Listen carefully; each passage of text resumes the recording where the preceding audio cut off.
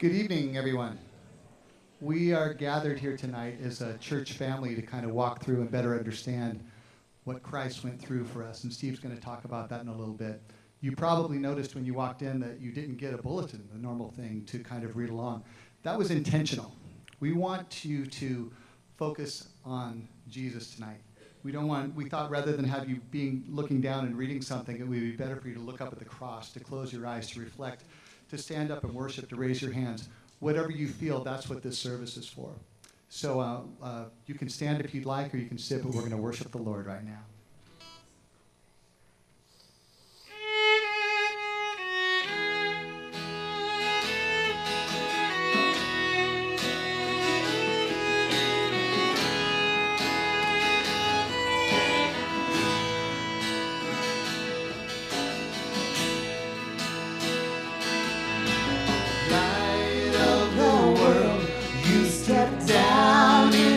Darkness, open my eyes, let me see the beauty that made this heart adore you. Hope of a life spent with you.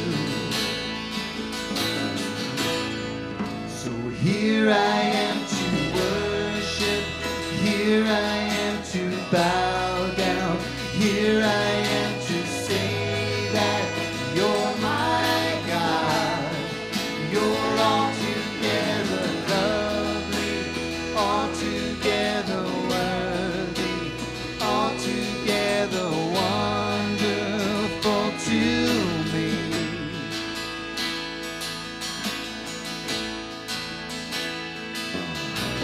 King of all days, oh so high.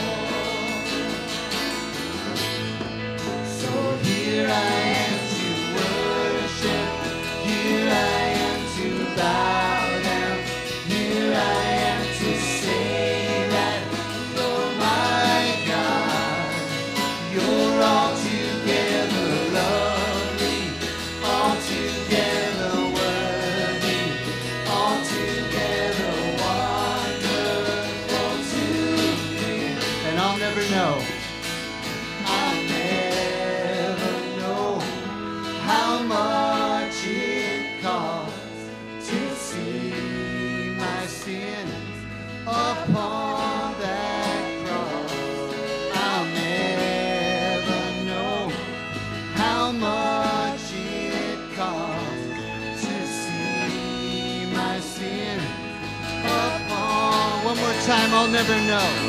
I'll never know how much it costs to see my sin upon that cross.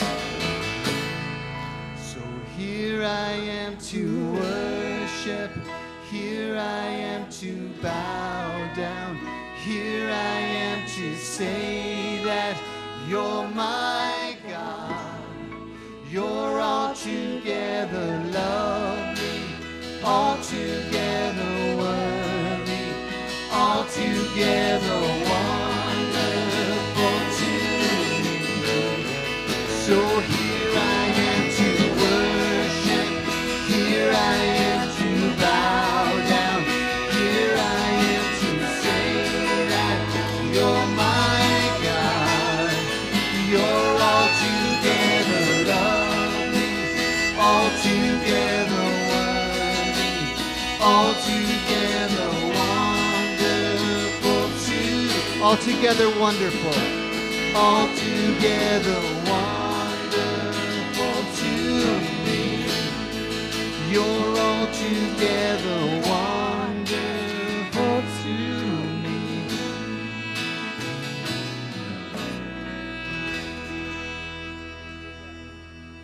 Please be seated. Well, we welcome you to this Maundy Thursday service. This is one of three. that comprise Holy Week. If you're in the Greek Orthodox tradition, you would include a Saturday vigil as well. But 6 weeks ago, we gathered here for Ash Wednesday, and that was the launch for this incredible season that we call Lent. A time of reflection, a time of humility, a time of simplifying your life to make more room for God. We live lives that take our breath away for all the wrong reasons. We're breathless because we are so hurried. We are so busy. It's part of our American pride. It's part of what we aspire to be so busy that we can explain to everybody how full our life really is. But until we take time to not walk away from it all, but in the midst of it all, to stop and recognize the beauty of the Lord, we realize He's the one who's meant to take our breath away by filling us with His Spirit, by giving us the deep rest, the deep renewal, the renewed vision of who He is. And so these 3 services in Holy Week, Maundy Thursday, Good Friday, and Easter Sunday, are all meant to bring together in a very deep and profound way something that we gloss over typically in the Protestant tradition. And that is to say, what is the core? What is the core of this season? I had to get a new battery for my watch today. I walked into the little jewelry store down there in the middle of the village, and it was filled with all this stuff, just packed full of stuff. It's been there for, 40 or 50 years. And the guy said, "Hey, how you doing? Good to see you. Look at all the Easter stuff we have." And I looked around, I said, "Bunnies, eggs." I said, "Where's the Easter stuff?" And I know him well enough, he started laughing. He goes, yeah, but not everybody has the same view you do. I said, what view is there to have of Easter? I said, you should have a little card next to all these expensive eggs, next to all this expensive other stuff with Easter bunnies and other visions of spring that says, hey, there's more to the story. And he starts laughing. He goes, yeah. What can I do for you? Before I kick you out of my store. So that's what we're here to do. We're here to, perhaps for you, the first time saying, I don't know any of this. We want to fill in the content for you. We want to take your breath away with the content that we talk about tonight and tomorrow night and that we celebrate on Sunday. Also, in this season, it's a season to be generous. Unlike Christmas, when we're generous for all the mixed reasons, I won't say the wrong reasons, but all the mixed reasons. In this season, we want to be generous with an eye to thinking about who's going through a really difficult time. Their life is simple for reasons that we wouldn't choose. It's so stripped down because they're so pinned down by the pressures of life financially. And so each Holy Week, and throughout the year as well, but during Holy Week, tonight and tomorrow night, we contribute to a benevolence offering. It's not part of our budget. It's simply what the people of God give. And if you want to contribute to that, when you leave today, as you leave going out silently tonight, you'll see the ushers will have some baskets, and you'll give that money if you want to give whatever to them. All that money, 100% of it, goes to help people in desperate need financially in our congregation and related to those in our community. And so every penny is well spent, and part of the team that administers that on our behalf invites people into a deep consideration of how they got to where they are and how we can help them get out of where they are. So it's not just giving money, it's using that money that you give generously to help them take a breath, to realize that God wants to fill them with His Spirit and help them maybe do some things differently going forward in their life. So that's what we're here to do tonight. And so, Lord Jesus, again, we thank you for your incredible presence among us, that the promise you've made, that where people gather in your name to worship, you will be there. And so, Lord, thank you that this isn't just an event that we invite you to, but you've gathered us together in your name to sit at your feet, to listen carefully through your word, sung and prayed and spoken, to remind us who you are and what you've done, and who we are and what you've done for us, and what you've equipped and empowered us to do in your name. This is our prayer. We make it in your name, the holy name of Jesus. Amen. Amen. This reading comes from the Gospel of John, chapter 12, verses 1 through 11. 6 days before the Passover, Jesus came to Bethany, where Lazarus lived, whom Jesus had raised from the dead. Here, a dinner was given in Jesus' honor. Martha served, while Lazarus was among those reclining at the table with him. Then Mary took about a pint of pure nard, an expensive perfume. She poured it on Jesus' feet and wiped his feet with her hair. And the house was filled with the fragrance of the perfume. But one of his disciples, Judas Iscariot, who was later to betray him, objected. Why wasn't this perfume sold and the money given to the poor? It was worth a year's wages. He did not say this because he cared about the poor, but because he was a thief. As keeper of the money bag, he used to help himself to what was put into it. Leave her alone, Jesus replied. It was intended that she should save this perfume for the day of my burial. You will always have the poor among you, but you will not always have me. Meanwhile, a large crowd of Jews found out that Jesus was there and came, not only because of him, but also to see Lazarus, whom he had raised from the dead. So the chief priests made plans to kill Lazarus as well. For on account of him, many of the Jews were going over to Jesus and believing in him.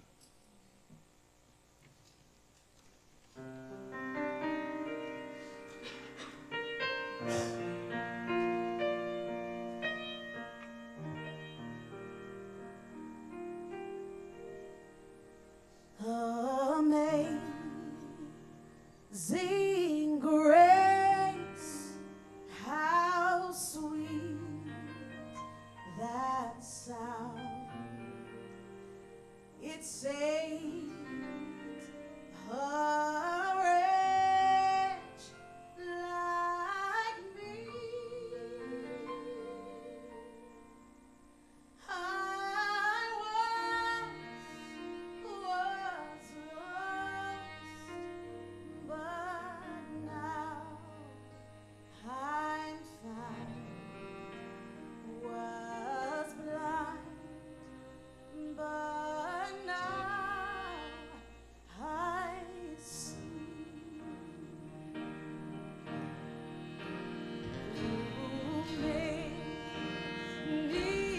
dangers, toils, and snares, I have already come. Was grace that brought me safe thus far, and grace will lead me home. Praise God, praise God, praise God, praise God, praise God, praise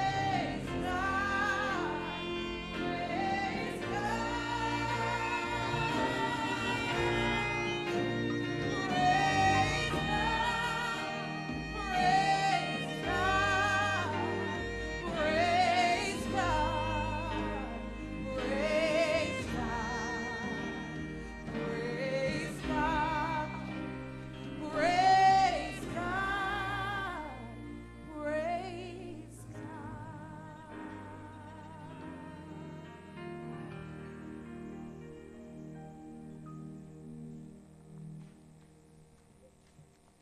I'm reading Luke 22, 1 to 6.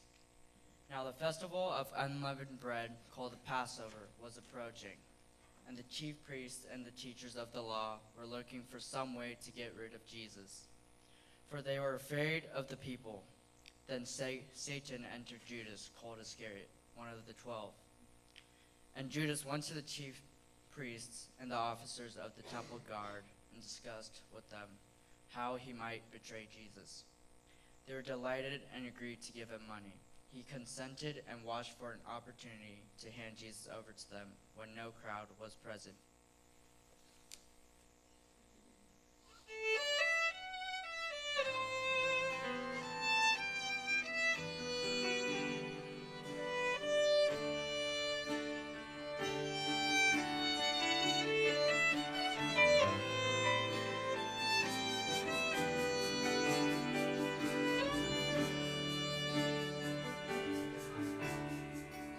In Christ alone, my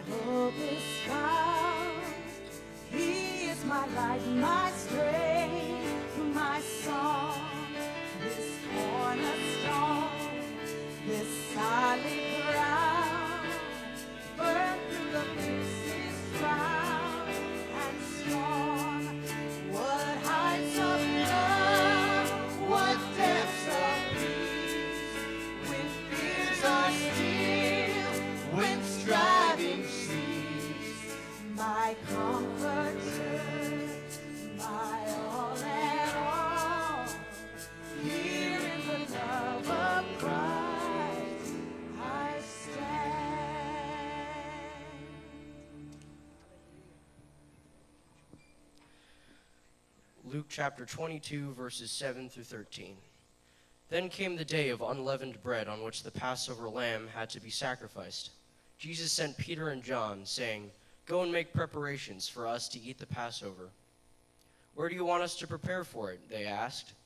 He replied, "As you enter the city, a man carrying a jar of water will meet you. Follow him to the house that he enters, and say to the owner of the house, 'The teacher asks, where is the guest room where I may eat the Passover with my disciples?' He will show you a large room upstairs, all furnished. Make preparations there." They left and found things just as Jesus had told them, so they prepared the Passover.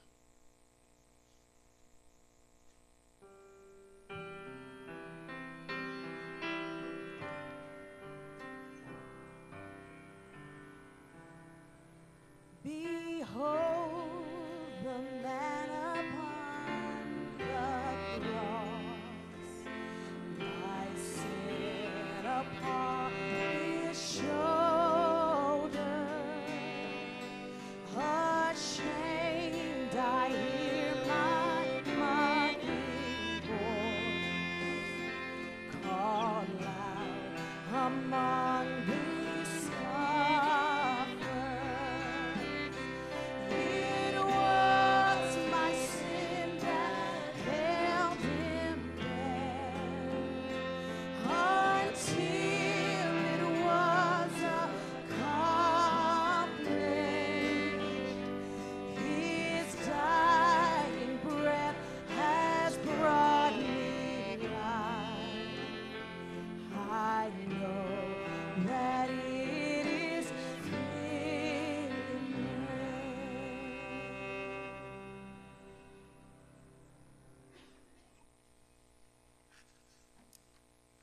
Luke 22, verses 14 to 24. When the hour came, Jesus and his disciples reclined at the table, and he said to them, "I have eagerly desired to eat this Passover with you before I suffer. For I tell you, I will not eat it again until it finds fulfillment in the kingdom of God." After taking the cup, he gave thanks and said, "Take this and divide it among you. For I tell you, I will not drink again from the fruit of the vine until the kingdom of God comes." And he took bread, gave thanks, and broke it, and gave it to them, saying, "This is my body given for you. Do this in remembrance of me." In the same way, after the supper, he took the cup, saying, "This cup is the new covenant in my blood, which is poured out for you. But the hand of him who is going to betray me is with mine on the table. The Son of Man will go as it has been decreed, but woe to that man who betrays him." They began to question among themselves which of them it might be who would do this.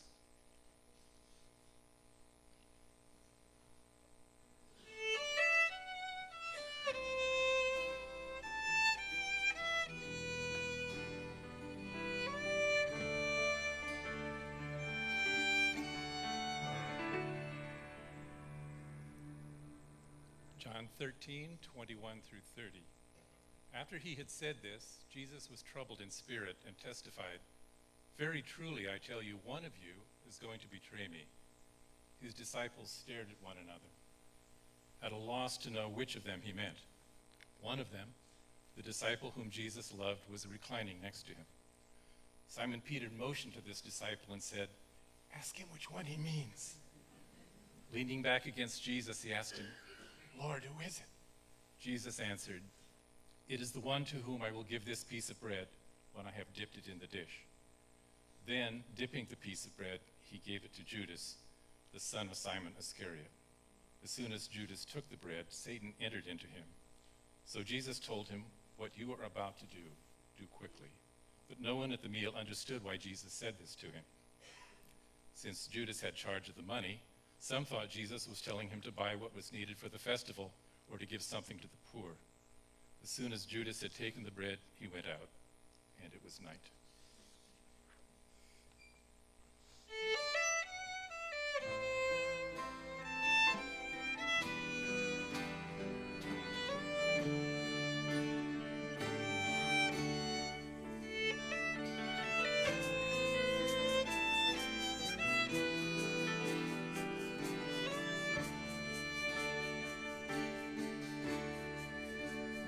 Christ alone, who took on flesh, fullness of God in helpless babe, the gift of blood and righteousness, scorned by the ones he came to save, till on that cross as Jesus died, the wrath of God was satisfied.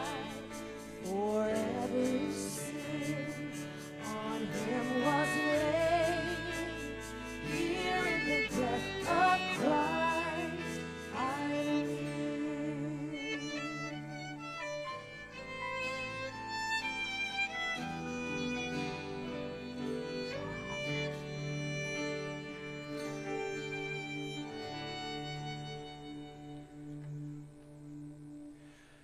These songs that we're singing and the music we're hearing foreshadows what we'll talk about in more detail and more depth tomorrow night.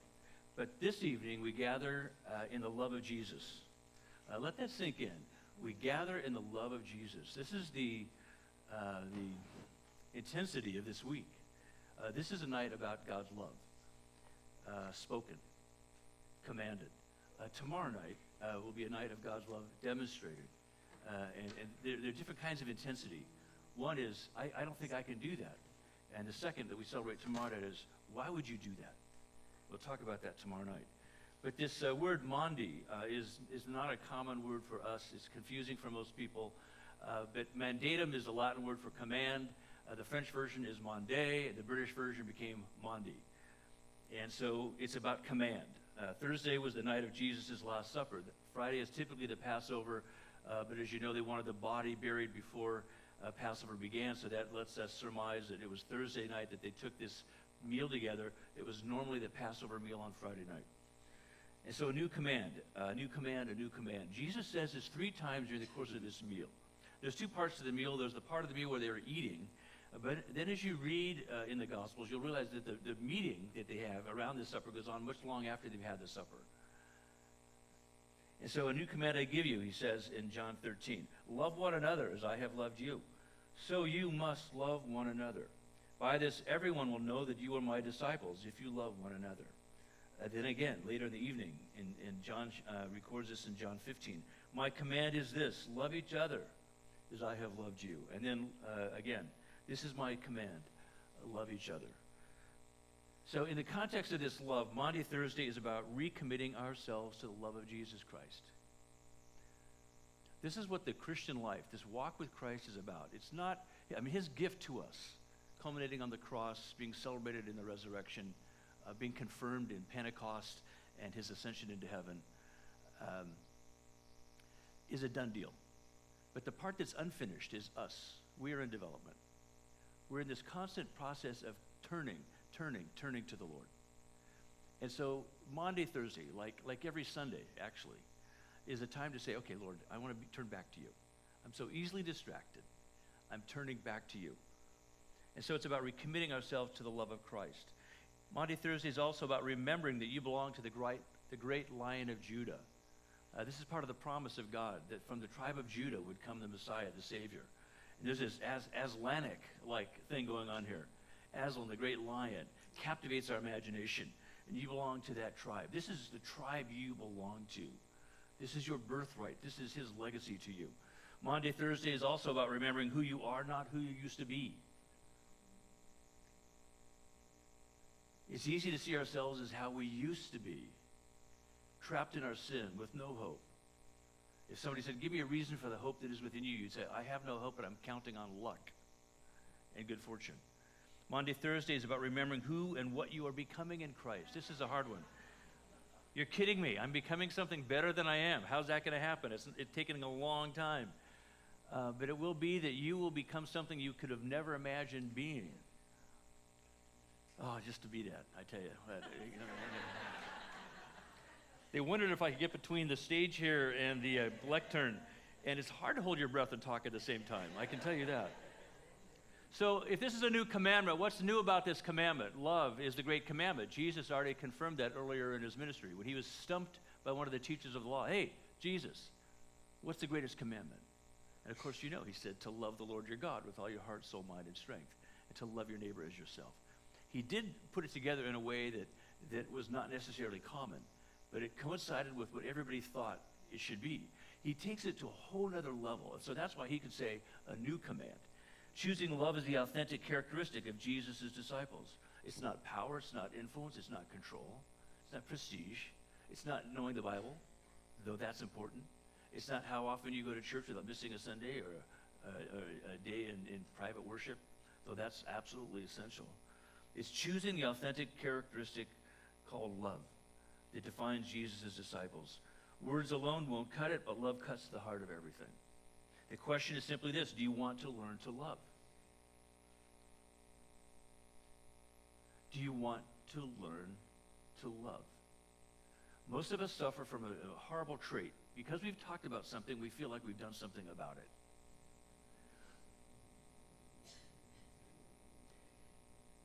We need to learn how to love. It's natural for us to want love. It's natural for us to want to express love. But then it becomes tricky. And so rather than trying to love, God invites us to train under his love. You can't try to run a marathon, but you can certainly train for one. So Jesus tells us the secret to doing this: as I have loved you. Keep your eyes on me, and I'll show you how to love, just like you. You'll be your version of my love. So Jesus is our teacher, and students become like those who teach them, do they not? Students become like those who teach them. That's why when a Jewish student was going to pick a rabbi, a teacher, they were very careful because they knew whomever I pick is what I will become. Can you imagine when Jesus chose the disciples, they felt incredibly blessed. That's who I want to be like. That's who I want to be like. And now at the end of 3 years, he's saying, love them like I love you. The first part would be impossible. The second one is entirely possible. Oh, it's your love in me that allows me to love like you. And you see that we've come to understand, of course, through Pentecost, the Holy Spirit will empower us, and God's word will inform us. His word is not enough. It's the power of the Holy Spirit that conforms us to the image, the character of Christ. But without the word, we don't know what love looks like. Without the word of God, love defaults into something like this. Well, this is what I feel like doing. I feel like doing what is really pleasing to me, profitable to me. I don't feel like doing what's costly or suffering or sacrificial to me. And then the assurance we can say from our own life experience is that life will give us opportunities to apply the lessons that we need to learn. Life will test us every day in our capacity to love, whether it's to love the Lord our God, whether it's to love our neighbors, whether it's to love ourselves. And so it's a call to love as Christ loves you. This is an image of the Good Samaritan, really a man we should call the good neighbor.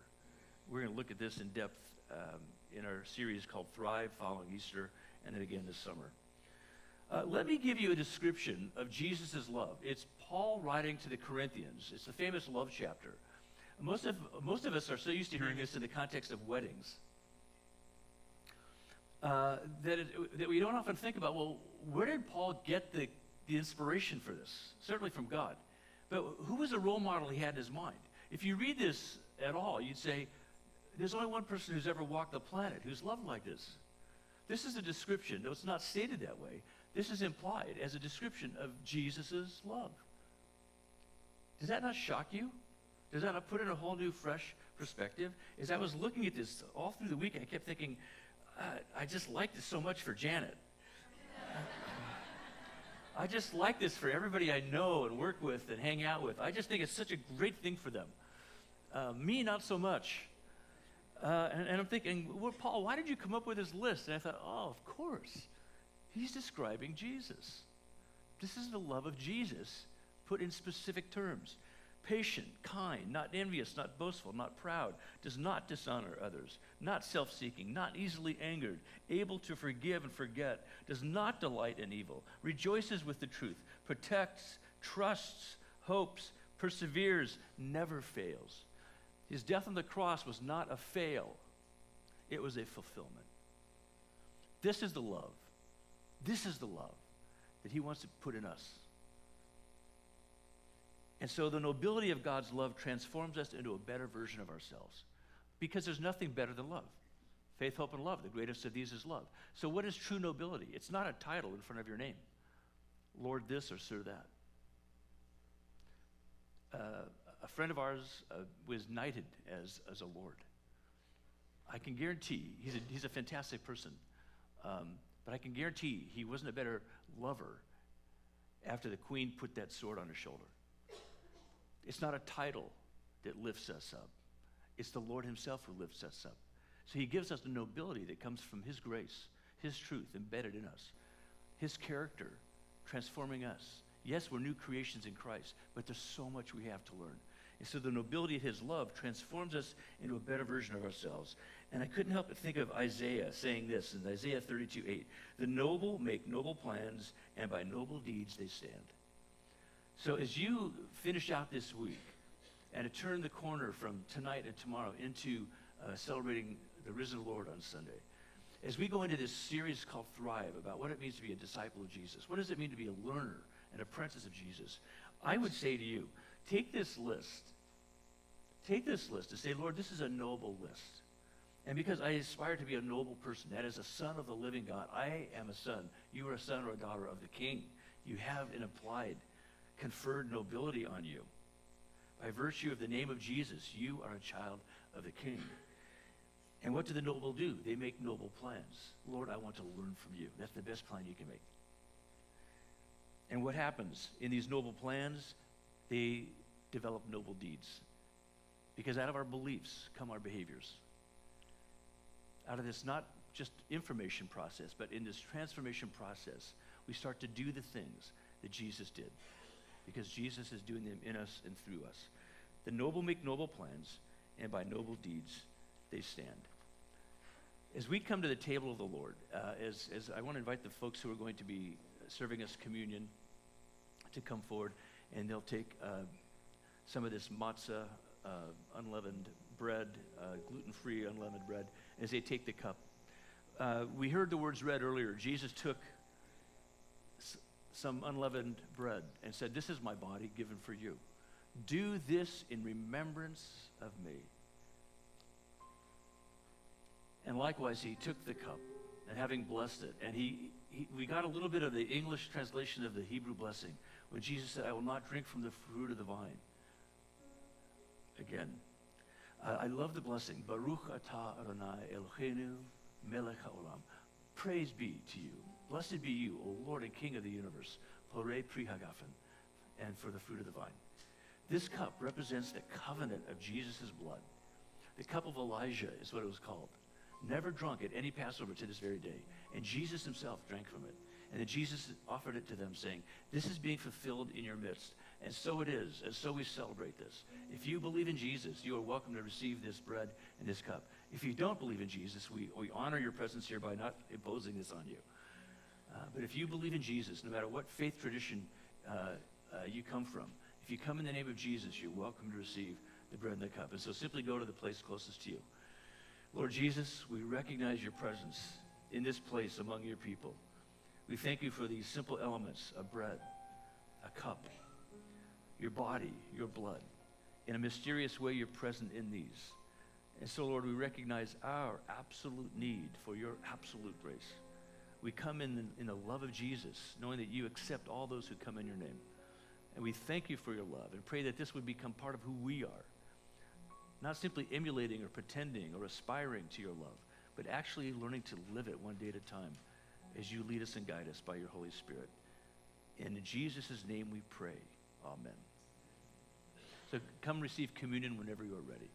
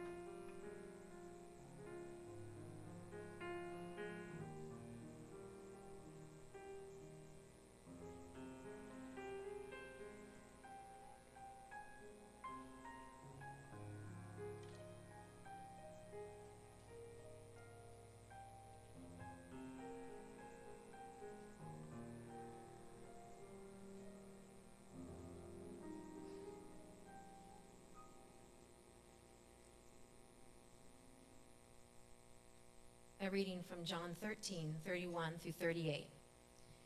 When he was gone, Jesus said, "Now the Son of Man is glorified, and God is glorified in him. If God is glorified in him, God will glorify the Son in himself, and will glorify him at once. My children, I will be with you only a little longer. You will look for me, and just as I told the Jews, so I tell you now, where I am going, you cannot come. A new command I give you, love one another as I have loved you. So you must love one another. By this, everyone will know that you are my disciples if you love one another." Simon Peter asked him, "Lord, where are you going?" Jesus replied, "Where I am going, you cannot follow now, but you will follow later." Peter asked, "Lord, why can't I follow you now? I will lay down my life for you." Then Jesus answered, "Will you really lay down your life for me? Very truly, I tell you, before the rooster crows, you will disown me 3 times.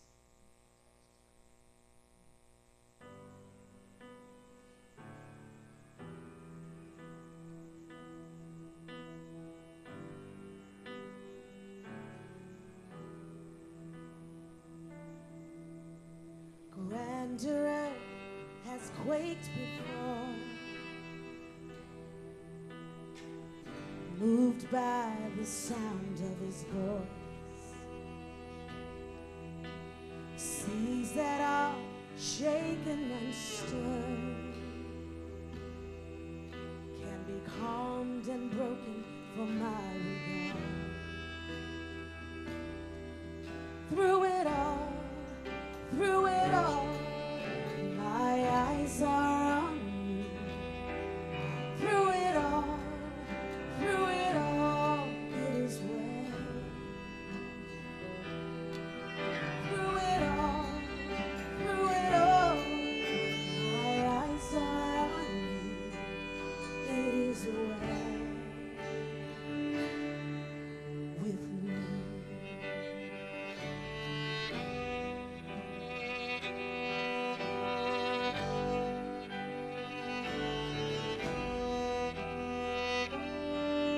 Far be it from me to not believe, even when my eyes can't see. This mountain that's in front of me will be thrown into the midst of the sea.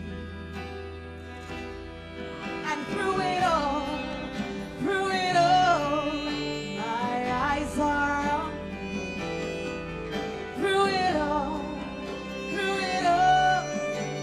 is well. Through it all, my eyes are on you. It is well.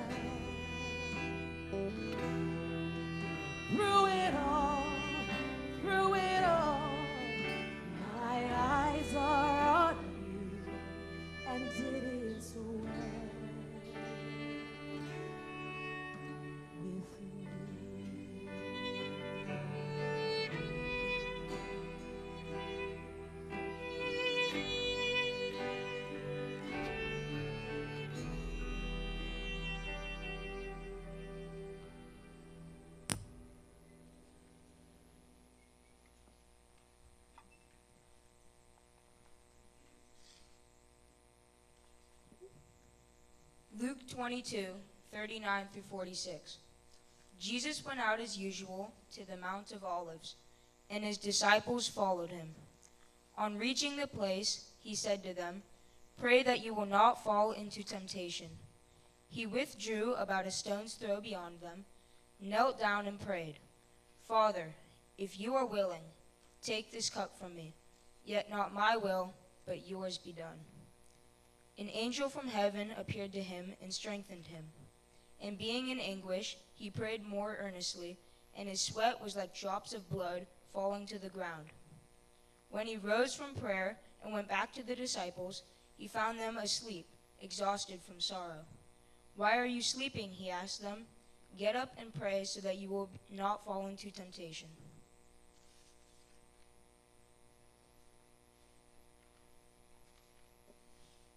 Luke 22:47 through 53. While he was still speaking, a crowd came up, and the man who was called Judas, one of the 12, was leading them. He approached Jesus to kiss him, but Jesus asked him, "Judas, are you betraying the Son of Man with a kiss?" When Jesus' followers saw what was going to happen, they said, "Lord, should we strike with our swords?" And one of them struck the servant of the high priest, cutting off his right ear. But Jesus answered, "No more of this." And he touched the man's ear and healed him. Then Jesus said to the chief priests, the officers of the temple guard, and the elders who had come for him, "Am I leading a rebellion that you have come with swords and clubs? Every day I was with you in the temple courts, and you did not lay a hand on me. But this is your hour when darkness reigns."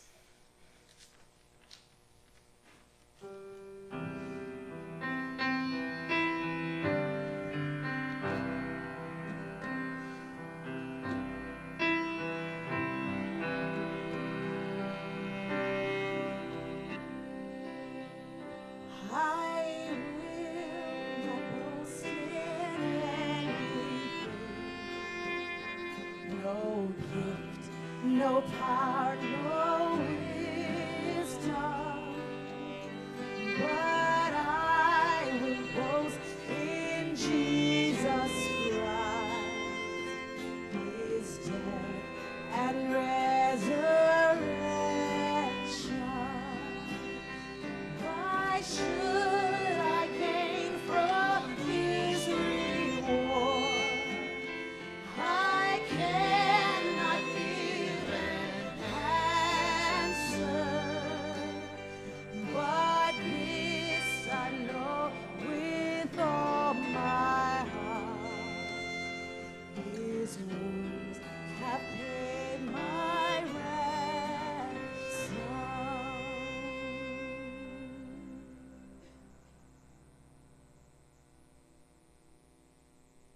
Continuing in Luke 22, verses 54 through 62. Then seizing Jesus, they led him away and took him into the house of the high priest. Peter followed at a distance. And when some there had kindled a fire in the middle of the courtyard and had sat down together, Peter sat down with them. A servant girl saw him seated there in the firelight. She looked closely at him and said, "This man was with him." But he denied it. "Woman, I don't know him," he said. A little later, someone else saw him and said, "You also are one of them." "Man, I am not," Peter replied. About an hour later, another asserted, "Certainly this fellow was with him, for he is a Galilean." Peter replied, "Man, I don't know what you're talking about." And just as he was speaking, the rooster crowed. The Lord turned and looked straight at Peter. And then Peter remembered the word the Lord had spoken to him. "Before the rooster crows today, you will disown me 3 times. And he went outside and wept bitterly. After this next song, we're all going to sing it together, and then we'd like to just leave in silence and reflection.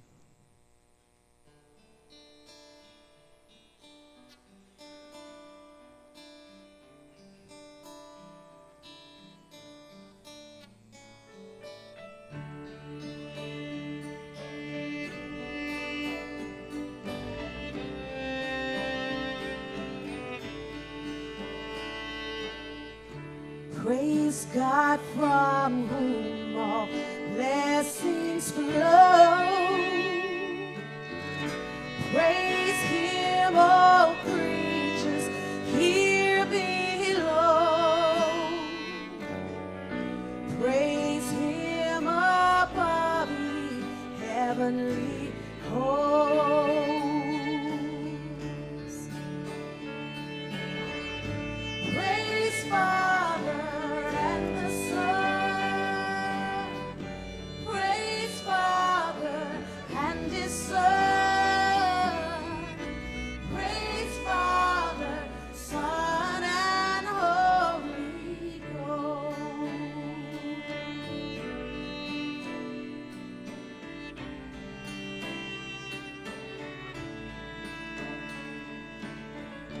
Praise God from whom all blessings flow. Praise him, all creatures here below. Praise him above the heavenly host.